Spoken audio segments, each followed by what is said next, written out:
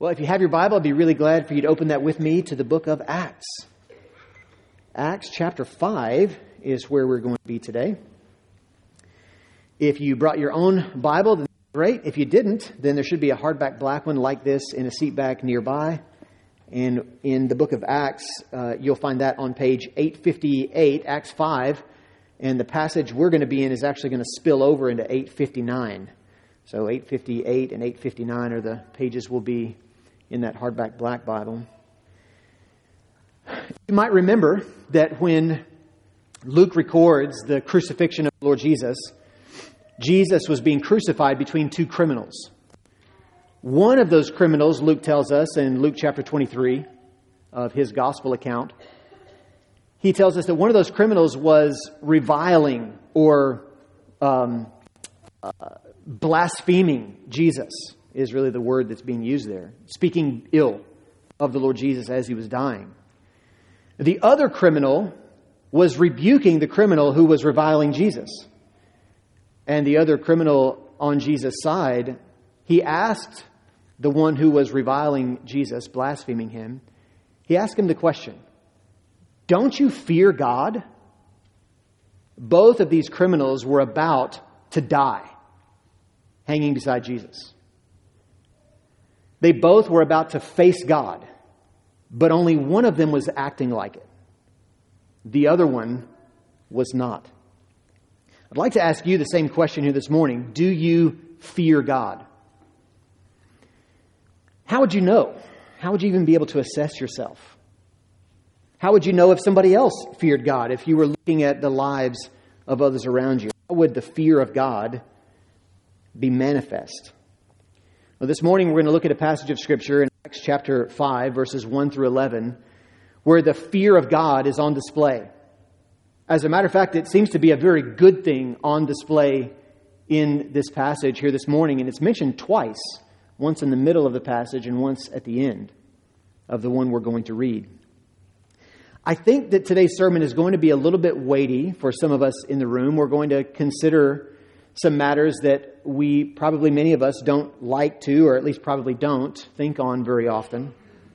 I pray that the Lord would give us grace and wisdom, and that I pray that God would, as we think through this subject matter, that God would grant us a healthy fear of Him, that we would indeed learn to fear Him more.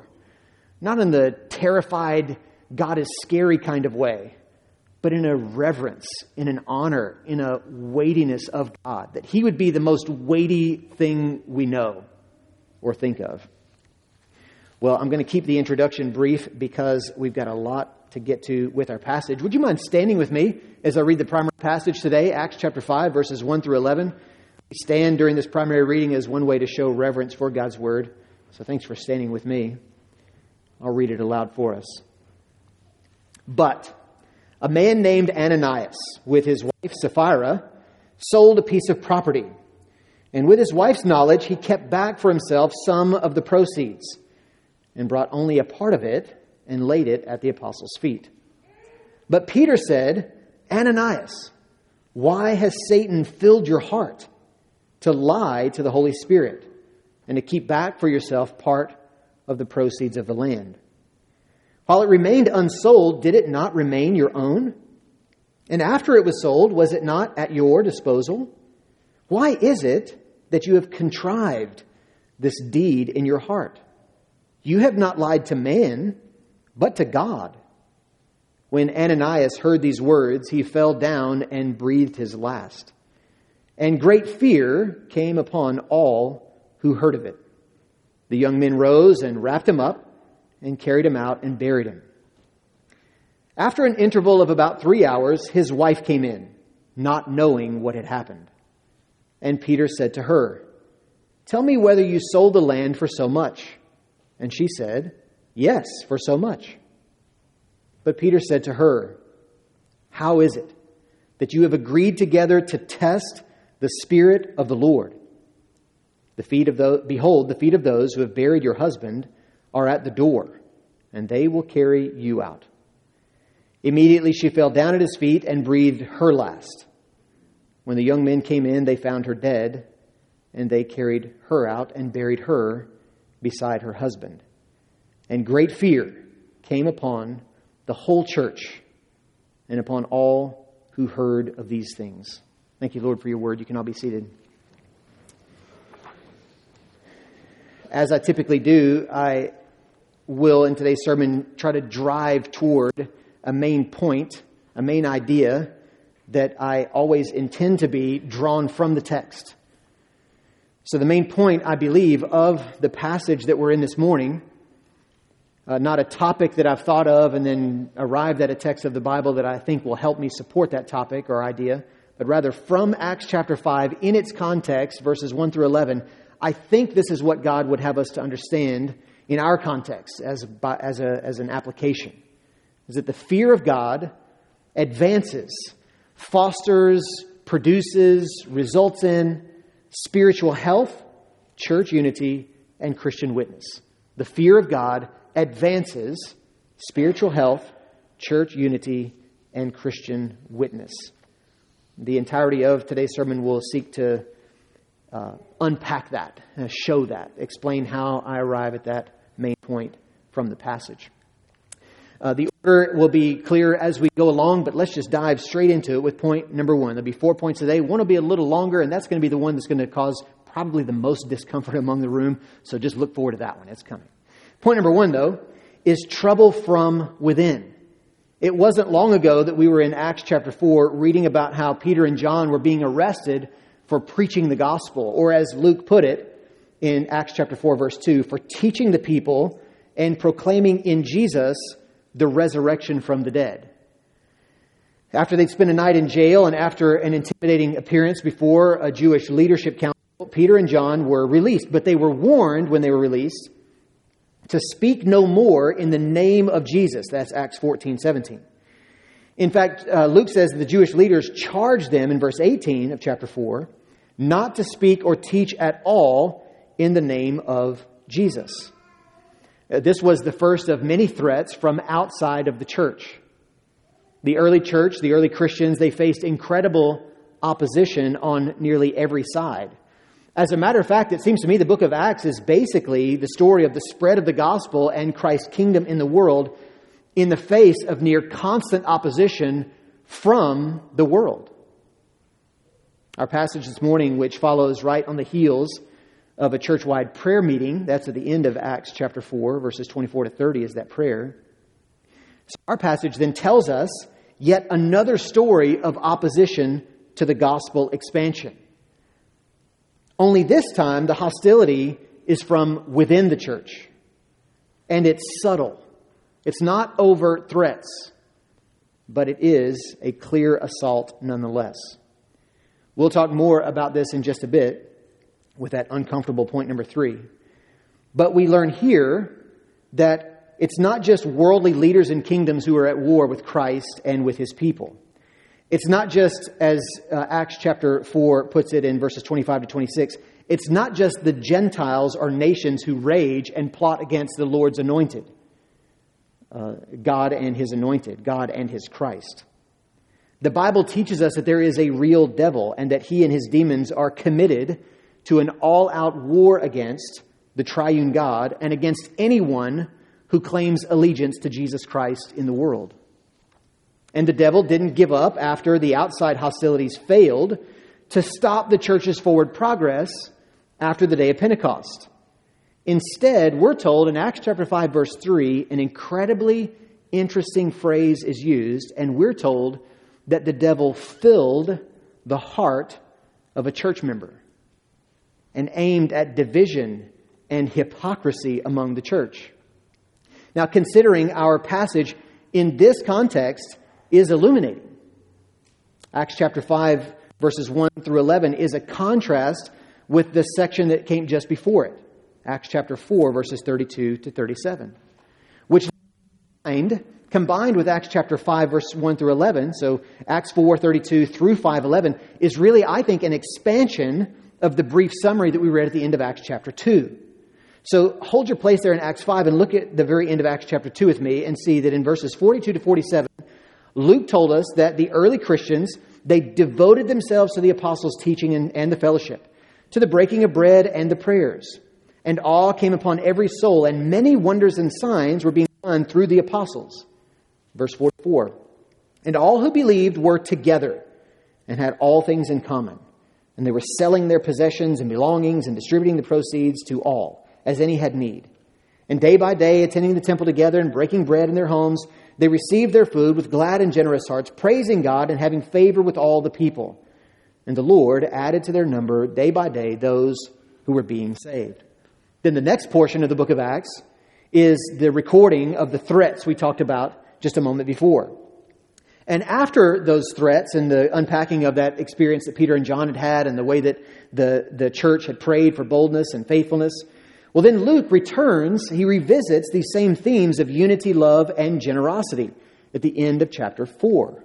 So look now with me at the end of chapter 4. We'll start in verse 32. And listen even to how he repeats some of those same phrases and words that we just read at the end of chapter 2.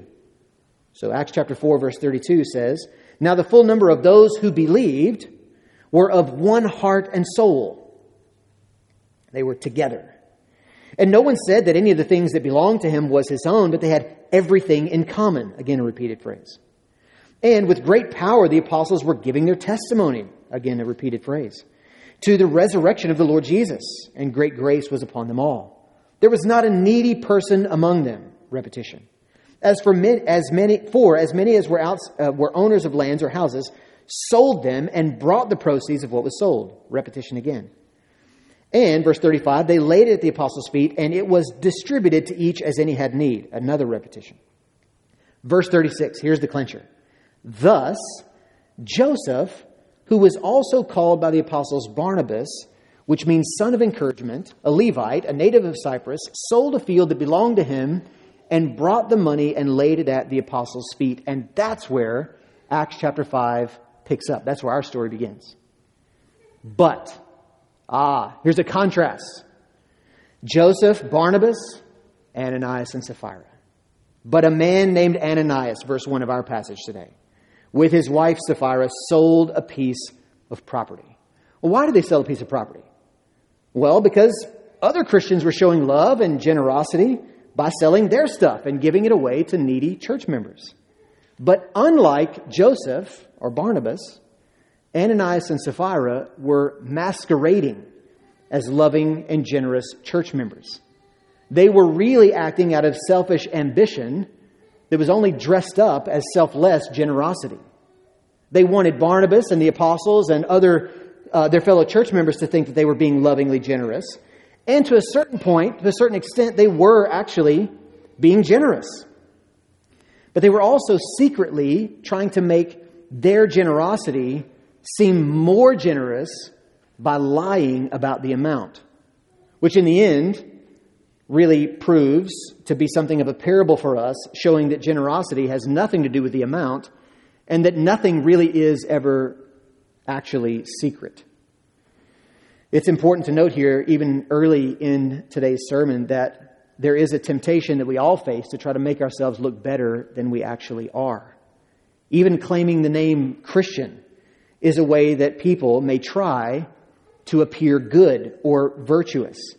And if this was true in first century Jerusalem, where Gentiles scoffed or ridiculed Christians and Jews cursed and threatened them, then it is definitely true in our culture today. I've said it many times, but I've lived in East Texas for just over 7 years now, and I still can only remember ever meeting one person so far who's been consciously aware that he wasn't a Christian. He said, "No, I'm actually an atheist." His name is Royce. I remember where I met him and how the conversation went from there, because he's the only guy I've ever met that was consciously not a Christian in East Texas. Now, I'm sure there are many non-Christians, atheists, agnostics, people of other religions in East Texas. But most of the people that you and I know are going to at least think that they are Christians. But friends, claiming to be a Christian or claiming to believe in Jesus even, or even doing good stuff in the name of Christ, doesn't magically make anybody a Christian. Point number 2, the absence of godly fear. So the first point was this opposition arising from within the church and the contrast between Barnabas and Ananias. Well, let's see how Ananias and Sapphira are exemplary of what it looks like when fear of God is gone. They had these two people, these characters we meet in Acts chapter 5, Ananias and Sapphira. They had seemingly good characteristics, many of them, that might have made them appear to be wonderful church members. This was a married couple with no suggestion that there was infidelity there. No mention that they dishonored marriage or they acted in some unchristian way, specifically other than the one that's pointed out. They did have some material wealth, at least enough that they could sell a piece of their property, we learn in verse 1, and still have enough left over to live on. So they were seemingly good, some marks of potential goodness and maybe more that could be implied in all of that. They also seemed to have some concern for their fellow church members in need. And why else would they sell any of their property?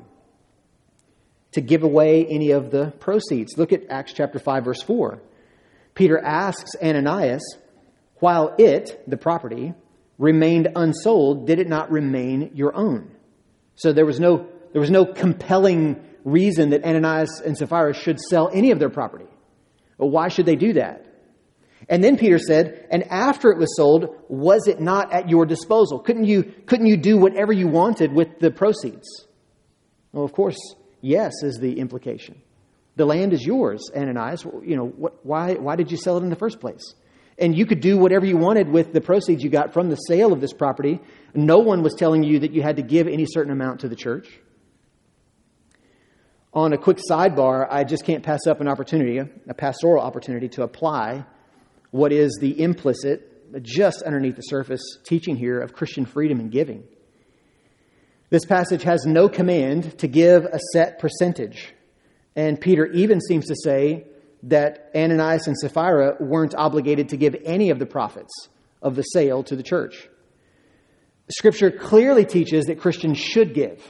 We should give in order to honor and to support the ministry of the Word. That's 1 Timothy 5:17. 1 Timothy 5:17, a clear command in Scripture for us to give, to financially support and honor the ministry of the Word.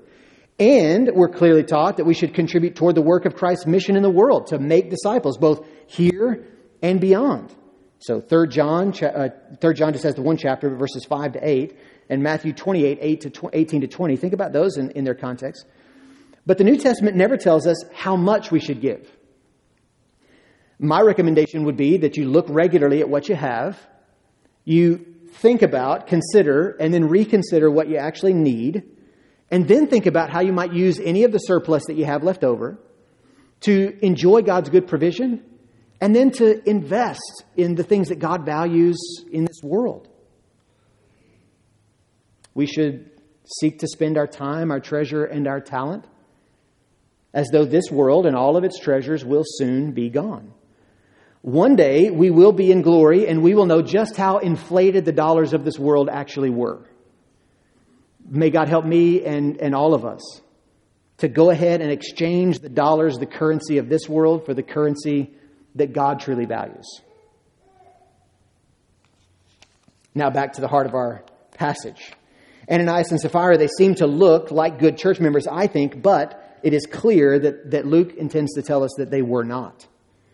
They were actually opening the door, and this is the clincher here. They were opening a door to satanic disunity and wickedness among the church. And all because they did not have a healthy fear of God. I want to point to what I think are three ways that this passage shows us what can happen in the absence of godly fear. One, it leads to a sinful fear of man.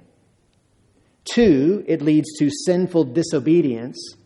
And three, it leads to disunity among the church. So first, the sinful fear of man. What happens when godly fear is absent or diminished? What happens when we don't fear God as we should? Brothers and sisters, we all are going to fear or revere or honor or respect someone or something.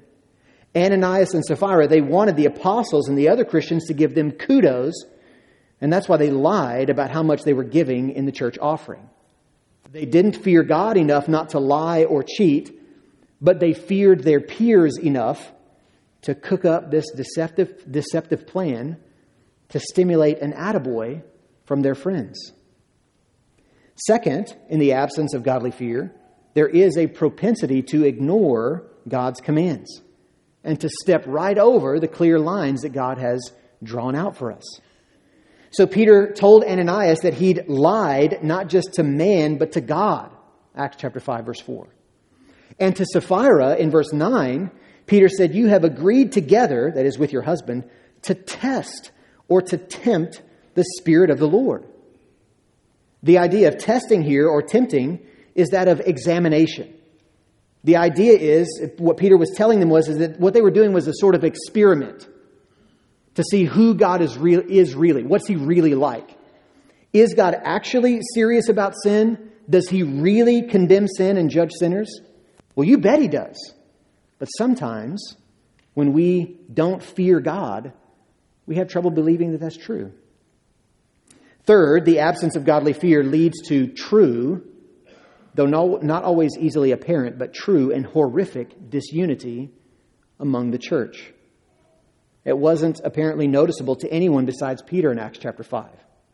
But Peter said to Ananias that his sin was nothing less than a satanic ploy. Peter accused Ananias of taking Satan's side over and against the Holy Spirit, who is the Spirit of the Lord, verse 9, and God Himself, verse 4. And that's such a big deal, I'm going to make it point number 3. Point number 3, beware of Satan's schemes. I'd like to ask you for a moment, especially those who are members of this church family, what unites us above all else as a church? What's the motive or the impetus or the rationale? What's the basis of our unity as a church family? There are certainly many things that we are united on. We have unity in our shared doctrine. We believe the gospel. We believe the God of the Bible. We believe the Bible is the very Word of God. We are united in our shared love for Christ and our love for one another. But all of this unity and much more is only real and lasting if it is created and sustained by God Himself. It's not something that any of us can manufacture. We can only pretend for so long. Only the regenerating work of God's Spirit can make us believe what is right and make us love as we should. Therefore, it is my assertion, my argument this morning, that it is the Spirit of God who unites us as a local church above all else. Let me pull some other Bible verses in to provide some evidence for thinking such a thing. In 1 Corinthians chapter 12, if you want to look this up later, or maybe if you've got fast fingers, you can go there with me now. But 1 Corinthians chapter 12, there's an example there of where the Bible says in verse 3 that no one can say that Jesus is Lord, that is, make the good Christian confession, except in the Holy Spirit. That is, if the Holy Spirit doesn't enable them to do such a thing. Then there in verses 4 to 6, it also says that there are a variety of gifts among the church's membership, but the same Spirit, who divinely empowers them all in everyone. So God's Spirit is the one that is uniting and empowering the church body together, though passing out different gifts as He sees fit. Then in 1 Corinthians 12, verses 12 to 13, we read, just as the body, the human body, is one and has many members, and all the members of the body, though many are one body, so it is with Christ. How is it that Christians are one body in Christ? Well, he says, in one Spirit, we were all baptized into one body, and all were made to drink of one Spirit. So it is the Spirit of God who makes a church united, who makes a visible body of Christ united. This is spiritual unity that's being talked about in 1 Corinthians chapter 12. But this spiritual unity, which is indeed shared by all Christians everywhere, is made visible as bodies or assemblies, local churches, of real Christians physically gathered together. That's where this unity is on display. So we can talk about Christian unity, but where do you see it? Well, you see it in the assembly of the saints. You see it in the gathering of Christians as a body of believers united by God's Spirit. And it's a unity that's only sustainable insofar as those assemblies or churches are comprised or made up of members who are actually indwelt by God's Spirit. So the unity isn't just that we're physically in the same place at the same time. That's how unity is visible. But how is it real? How is it lasting? Well, it's by God's Spirit making that unity possible. And this is why Peter's question, I think, to Ananias in verse 3 is so horrifying and also so important for us to understand today. Look at verse 3 with me, Acts chapter 5, verse 3. Peter said to Ananias, "Why has Satan filled your heart to lie to the Holy Spirit and to keep back for yourself part of the proceeds of the land?" Brothers and sisters, this is not a passage about giving. This is a passage about spiritual warfare. Up until now in the book of Acts, the only spiritual filling that we've heard about is the kind that the Holy Spirit does to believers. So Acts chapter 2, verse 4, chapter 4, verse 8, chapter 4, verse 31, each speak of the filling of the Holy Spirit. But here, Peter uses the same word, but it's a different spirit. Peter said that Ananias was filled with Satan. Now, friends, we might like to imagine that there is such a thing as a neutral in the cosmic spiritual war, but there is not. We are either on God's team or we are His enemy. Now, the good news is that God graciously and powerfully welcomes His enemies to have a seat at His royal family table. But He only does this through the sacrificial work of Christ and by the effective power of His Holy Spirit.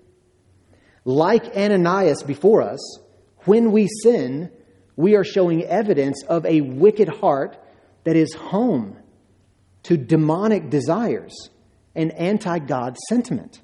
That is what is natural to what theologians and Bible students call the fall, which is what happened when Adam sinned. In fact, the Bible paints an ugly picture of human nature after the fall. Romans 3, for example, verses 11 to 18, give a summary of human nature in its fallen state. There, I'll just pick out some of the things that are said. The Bible teaches us that none is righteous, no, not one. No one understands, no one seeks for God. All have turned aside, no one does good, not even one. There is no fear of God before their eyes. Think of that in context of what we're talking about today.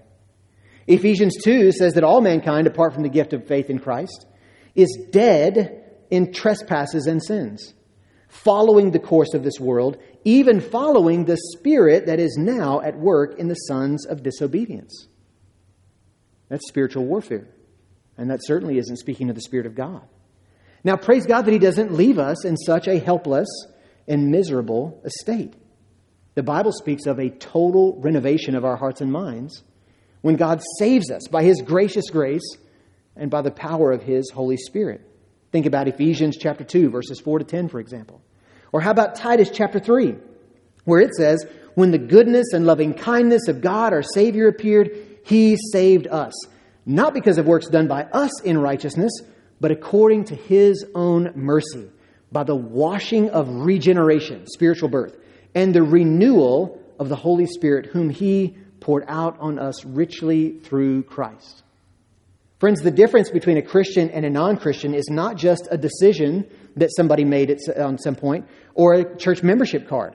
You can't become a Christian by reciting the sinner's prayer or by asking somebody to baptize you.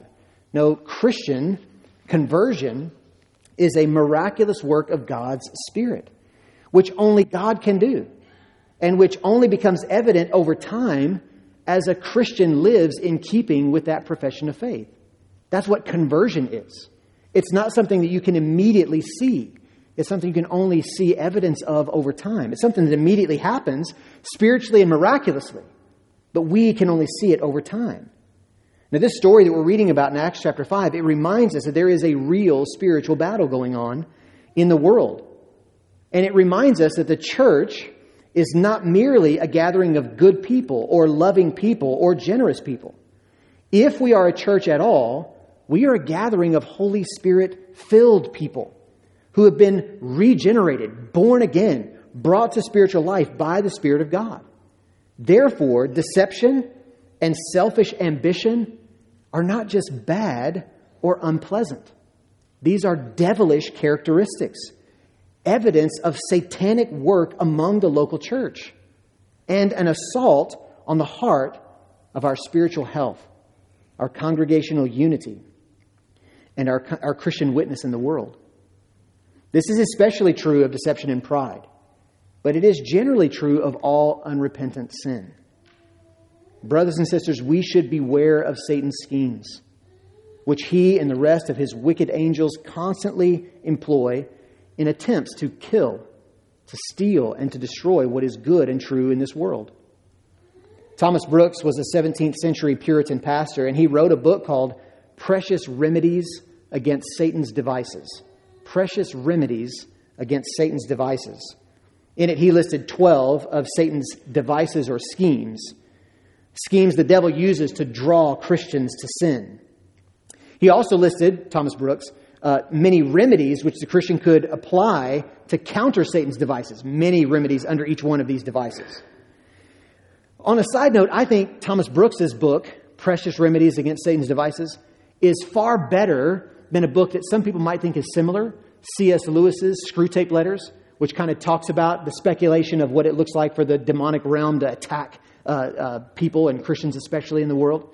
I think Brooks is better on this subject because Brooks doesn't speculate about demonic relationships or activity in the world, and he actually gives the Christian, the reader, some really helpful things to do. So I encourage you, if you like Screwtape Letters, get Brooks and read that. If you haven't yet read Screwtape Letters, read Brooks instead. I highly recommend Precious Remedies. In fact, I can tell you about a place you can get a free copy if you like. As I said, though, Brooks highlights 12 of Satan's devices. I'll only name off 4 of them while we're on the subject today. So 1, these are Satan's schemes, his ploys, to try to make sin look more appealing to Christians. 1, Satan draws or tempts us to sin by showing the bait and by hiding the hook. We often are able to see the allure of sin, but we forget that there's death in every bite. Friends, sin may taste good for the moment, but it goes down badly, and it will kill us. And that's why it's vitally important that we remember the bitterness so that when we're tempted toward the sweet, we can avoid it. 2, Satan tempts us by painting sin with virtue's colors, Brooks said. He put it like this. He said, Satan knows that if he should present sin in its own nature and dress, the soul would rather fly from it than yield to it. And therefore he, the devil, presents it unto us, not in its own proper colors, but painted and gilded over with the name and show of virtue, that we may more easily be overcome by it and take the more pleasure in the committing of it. So, says Mr. Brooks, pride is dressed up as neatness and cleanliness. Drunkenness pretends to be good fellowship. And the same could be said of anger, dressed up as righteous indignation, or laziness pretending to be self-care or leisure. You just need to take time for yourself. And gossip could be clothed in neighborly concern. Oh, I just want to know how I can care well for you. Friends, don't forget how strongly we are inclined to dress our sin in the clothes of virtue. When a Christian brother or sister challenges us, exposes some sinful area in our lives, or even just suspects, hey, I wonder if this is sin, we should always suspect ourselves. 3rd, Satan tempts us to sin by lessening our view of the seriousness of it. Brooks said, Satan says, it is but a little pride, only a little worldliness, only a little impurity. But there is no such thing as a little sin. No doubt there are some sins that are more heinous than others, that cause more horrible effects in our lives or in the lives of others. But all sins, every sin, even the little ones, are rebellion against God. Sin is cosmic treason against the divine King of glory. Additionally, it's good for us to remember that God names the bad stuff sin because it's bad. It's bad for us. I'll only do one more so we don't all crumble where we sit today under the weight of our horrific guilt. 4th, Satan tempts us by encouraging us to think of God as made up of all mercy, And this must have been at least a little in the minds of Ananias and Sapphira in our passage. Thomas Brooks wrote it like this: "Oh," Satan says, "you need not make such a matter of sin. You need not be so fearful of sin, not so unwilling to sin. For God is a God of mercy, a God full of mercy, a God that delights in mercy, a God that is ready to show mercy, a God that is never weary of showing mercy, a God more prone to pardon his people than to punish his people. And therefore he will not bring judgment against the soul. And why then, says the devil, should you make such a matter of sin?" We all, I think, are tempted to think of God as either all mercy or all justice.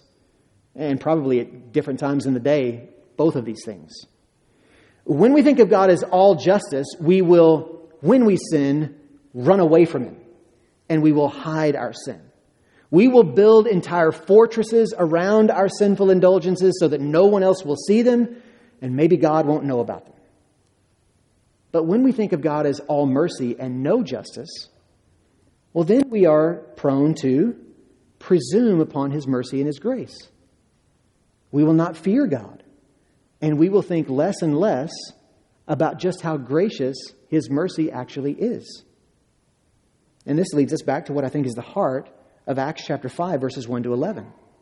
This passage is all about the good fear of God, which inevitably leads to holiness, which is essential to the health, unity, and witness of God's new covenant people. It's no small matter that Luke first uses the word church in Acts chapter 5, verse 11. So this is the very first time in the early church that the church is called church by anyone except for Jesus when he uses the term. And it's in Acts chapter 5, verse 11. And it's in the context of contrasting those who were of one heart and soul together and those who were not, even though they were pretending to be for a little while. Now let's turn to consider how God dealt with sin in the earliest local church and how this ought to have implications for us today. Point number 4, God's righteous judgment. Number 3, I think, was maybe going to be the most uncomfortable one because it really kind of presses down into where spiritually we are today and how we should press in toward a fear of God. But I think number 4 is probably also going to be something to think weightily about today. So think on it a little bit with me.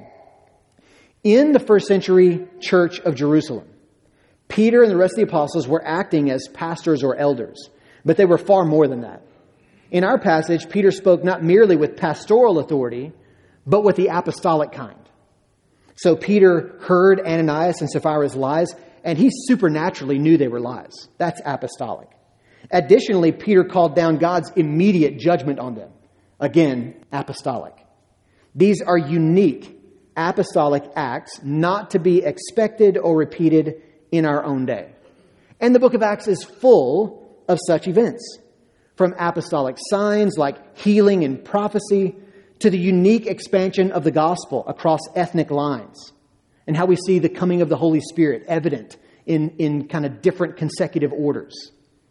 Acts tells us what did happen, but not necessarily what always should happen. Now, that doesn't mean that the events of Acts have no modern day application. They, in fact, do. But what it does mean is that we need to understand the universal principles that agree with what the rest of the Bible teaches about these things, and not just expect in our own day a continuation of the book of Acts. That's why there are 22 other New Testament books that follow the book of Acts, most of which are written to churches or to pastors about how to apply biblical principles in the context of the individual Christian and primarily the church life. So what principles or truths do we find in Acts chapter 5? And what does the New Testament teach us about how to apply these principles in the local church today? That's the question. Those are the questions we need to ask.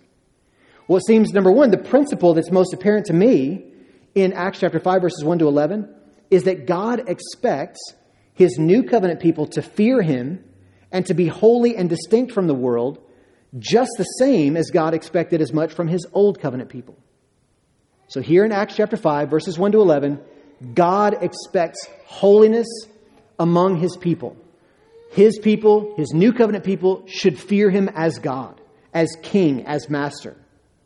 This, it seems, was clearly Luke's intention by setting the contrast between Barnabas, a good example of Christian love and generosity at the end of Acts chapter 4, and Ananias and Sapphira, a bad example of selfish ambition and deception at the beginning of Acts chapter 5. Luke also emphasized the connection of what happened to sinning church members with the resulting fear of God, which came upon all who heard of it. So what was it that produced fear of God? It was God's judgment among the church. And that's what produced the fear of God, both among the church and to all who heard of it. If I'm right, that the main point here is the goodness of fearing God and the necessity of holiness among the church, well, then we should search the New Testament for clear instructions about how to encourage and to foster and to cultivate the good fear of God and how to strive for holiness among a local church family. Now, brothers and sisters, there are many passages of Scripture underneath what I'm about to say, and I've tried to list some of them, the citations on the board behind me. Feel free to write these down. I encourage you to read them through on your own time. Read them through all together so you can see the consistency and harmony of how the Bible speaks of these. But the fact of the matter is that the New Testament instructs so clearly on the necessity of holiness and discipline among the local church that the Protestant reformers noted that church discipline, to use the old term, is a third mark of a true church. So drawing from the Scriptures and from Christians before them, the reformers said that a true church, that is a church of Jesus Christ, a church that's actually a Christian church, not just an organization, not just a community group, not just another religion, but actually a Christian church. To be a true church, it had to be, one, a church that preaches the true gospel, two, one that rightly practices the biblical ordinances or sacraments, that is, baptism and the Lord's Supper. They rightly administered these things. And then three, they fearfully exercise church discipline. Some have kind of pulled number three into number two. I think that probably is right. But these three, nonetheless, were marks of what a true church is, according to the reformers. But again, drawing on the Scriptures themselves and other Christians. So, for example, such language comes from passages like Matthew chapter 18. Matthew 18, verses 15 to 20. Where Jesus says, if your brother, think Christian fellow church member, sins against you, go and tell him his fault. But if he does not listen, take one or two others along with you. And if he refuses to listen to them, then tell it to the church. And if he refuses to listen to the church, let him, the unrepentant sinner who calls himself Christian, be to you as a Gentile or tax collector. Now, in the language of the New Testament, this is simply the idea of being someone who's outside of the covenant fellowship. So one who is no longer a Christian brother. The one who continues in unrepentant sin, though he's been approached multiple times in various ways, calling him to repentance. If he remains hard-heartedly unrepentant in obvious public sin, he is to be treated as one who is no longer a Christian brother, because he's acting like one who is not a Christian. Another passage is 1 Corinthians chapter 5, verses 1 to 13.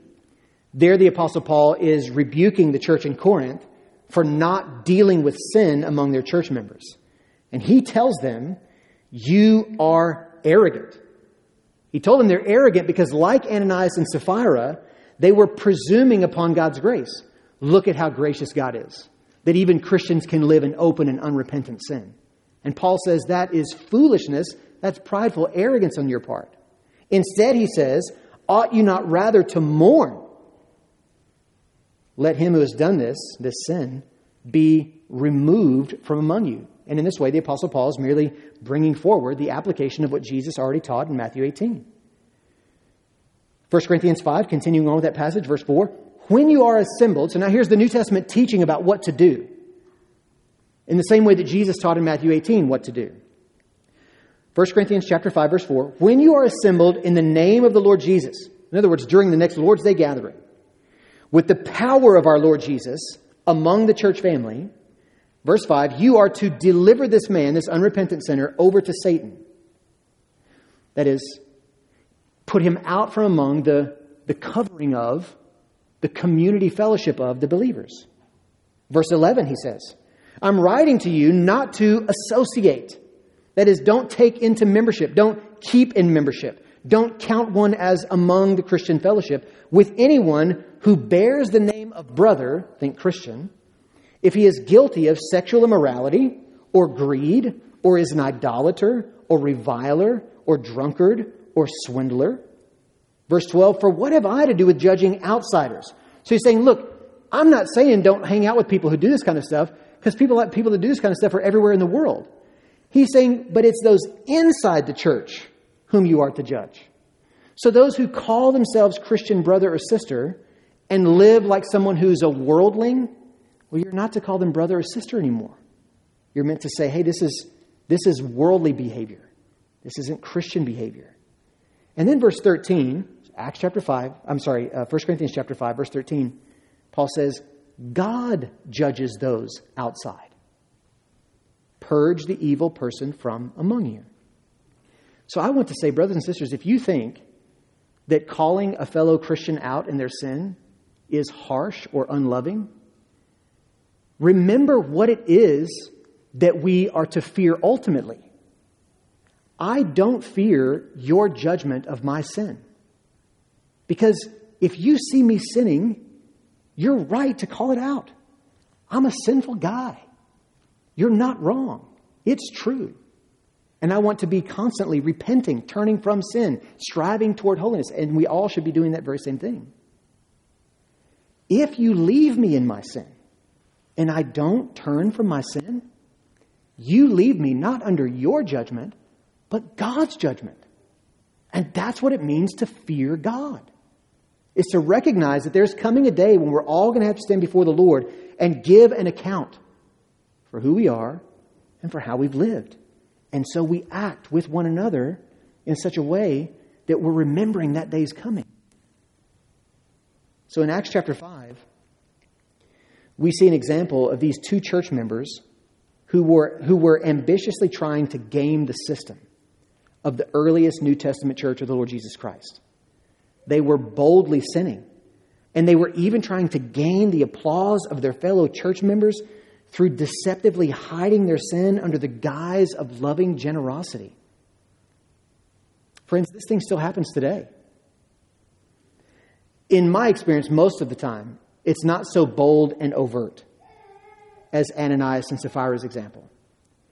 In my experience, it more often happens in people calling themselves Christians or even wanting to join a church, but wanting you to leave them utterly and completely alone about their private lives. Don't ask me about any of my private stuff. That stuff is private. People might even use Christian language to say it. I have a personal relationship with Jesus. That's what real religion is. But Jesus calls us out with such language and reminds us that we can't say, so 1 John tells us that we can't say we have love for God if we don't have love for our fellow Christians. Right? It is inherently both a horizontal and a vertical relationship. And so we can't just make believe. Now, I'm very glad for the broad reputation that this church has today for being a church that takes God seriously and takes sin seriously. I'm very glad that we're healthier today than in past times in my own experience with this church. I'm so glad for God's work among us. Only He can produce this unity. Remember what I said about the Spirit being that which unites us as a church family. But friends, many of us remember that long night that we spent just last year, having to vote off hundreds of people who hadn't attended in years and had no intentions of doing so anytime soon. So friends, this is something that's right here in our own laps. That's one example of ongoing, unrepentant, public, obvious sin that we as a church only recently have begun to deal with.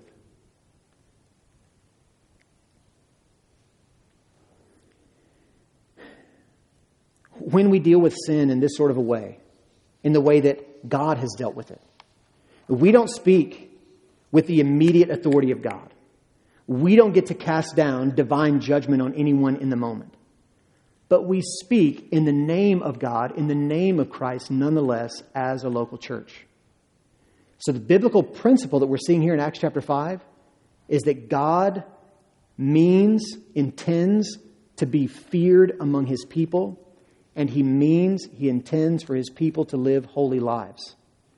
The application of it in modern day churches, in New Testament churches, the application of it, as we've seen displayed in Jesus' teaching in Matthew chapter 18 and the Apostle Paul's teaching in 1 Corinthians 5, is that we, as a community of believers, as a church family, we commit to following Jesus together, and that commitment to one another in the form of what we call church membership, which Christians have called it for centuries now, we are saying to one another, I want to follow Jesus with you, you want to follow Jesus with me, and we're going to follow Jesus together.